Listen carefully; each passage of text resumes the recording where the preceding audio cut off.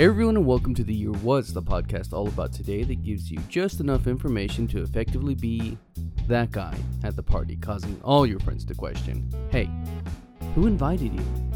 Like, seriously, why are you here?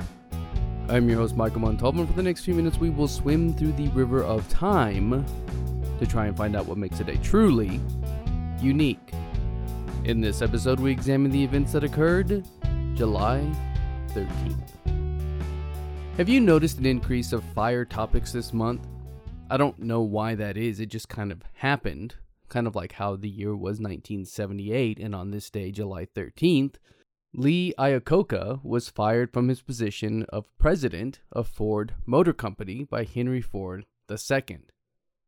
Iacocca was named president in 1970, but an unorthodox operating style led to Ford II to authorize a $1.5 million investigation into the business and private life of the then president of Ford, not the United States.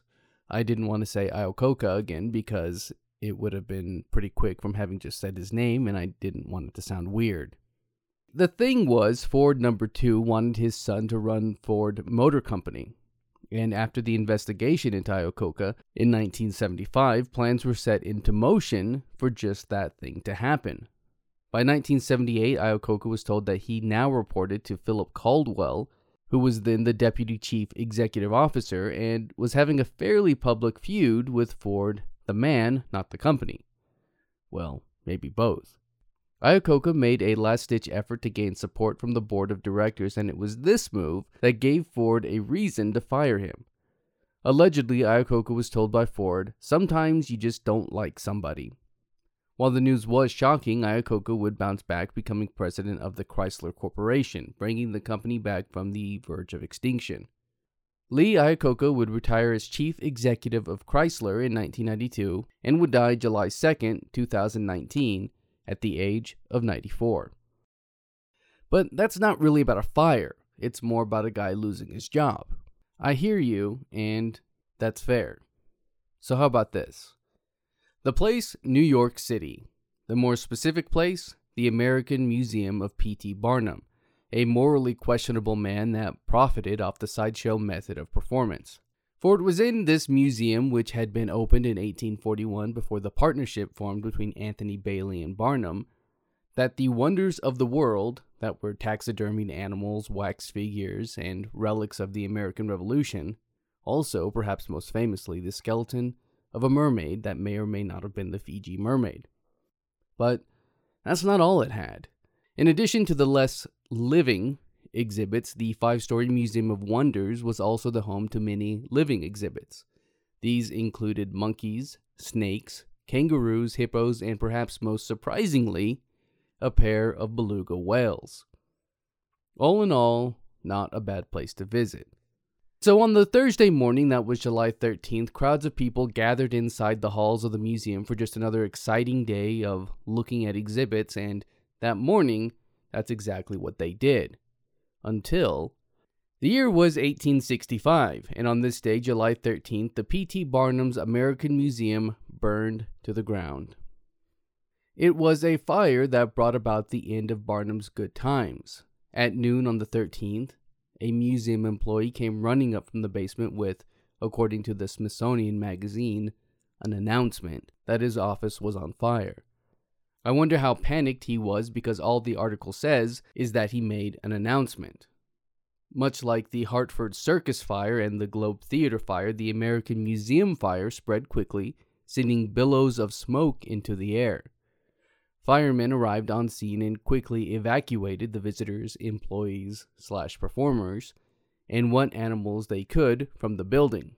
By 1:30 p.m., the roof, which had been on fire, as the song goes, had collapsed with a wall to soon follow.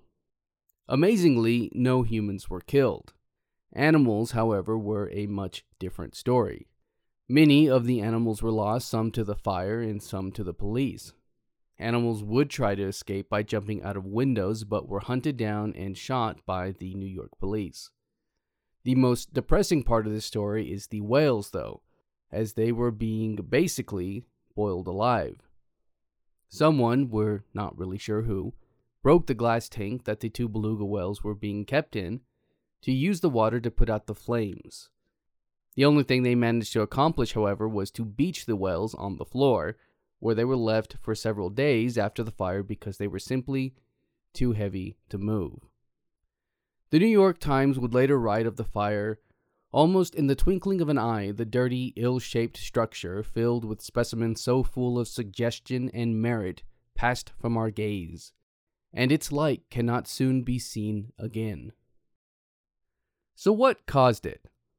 Do we know? Well, the official explanation of the fire has always been a defective furnace. What would anything happening be without some sort of conspiracy theory?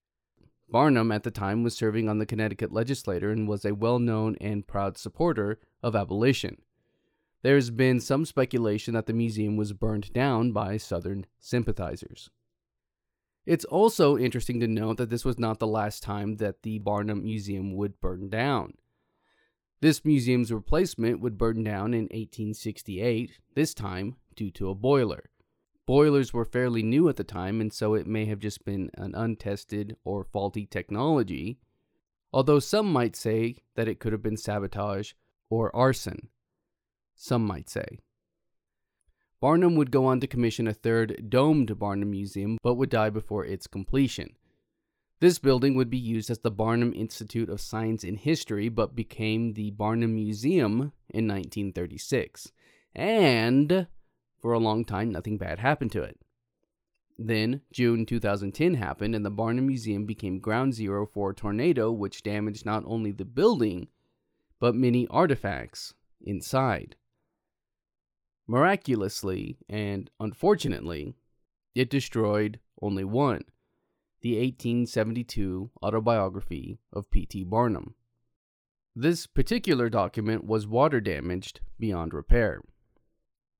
While the building was damaged in 2016, they began moving pieces back into the museum, as it was then deemed safe after inspections.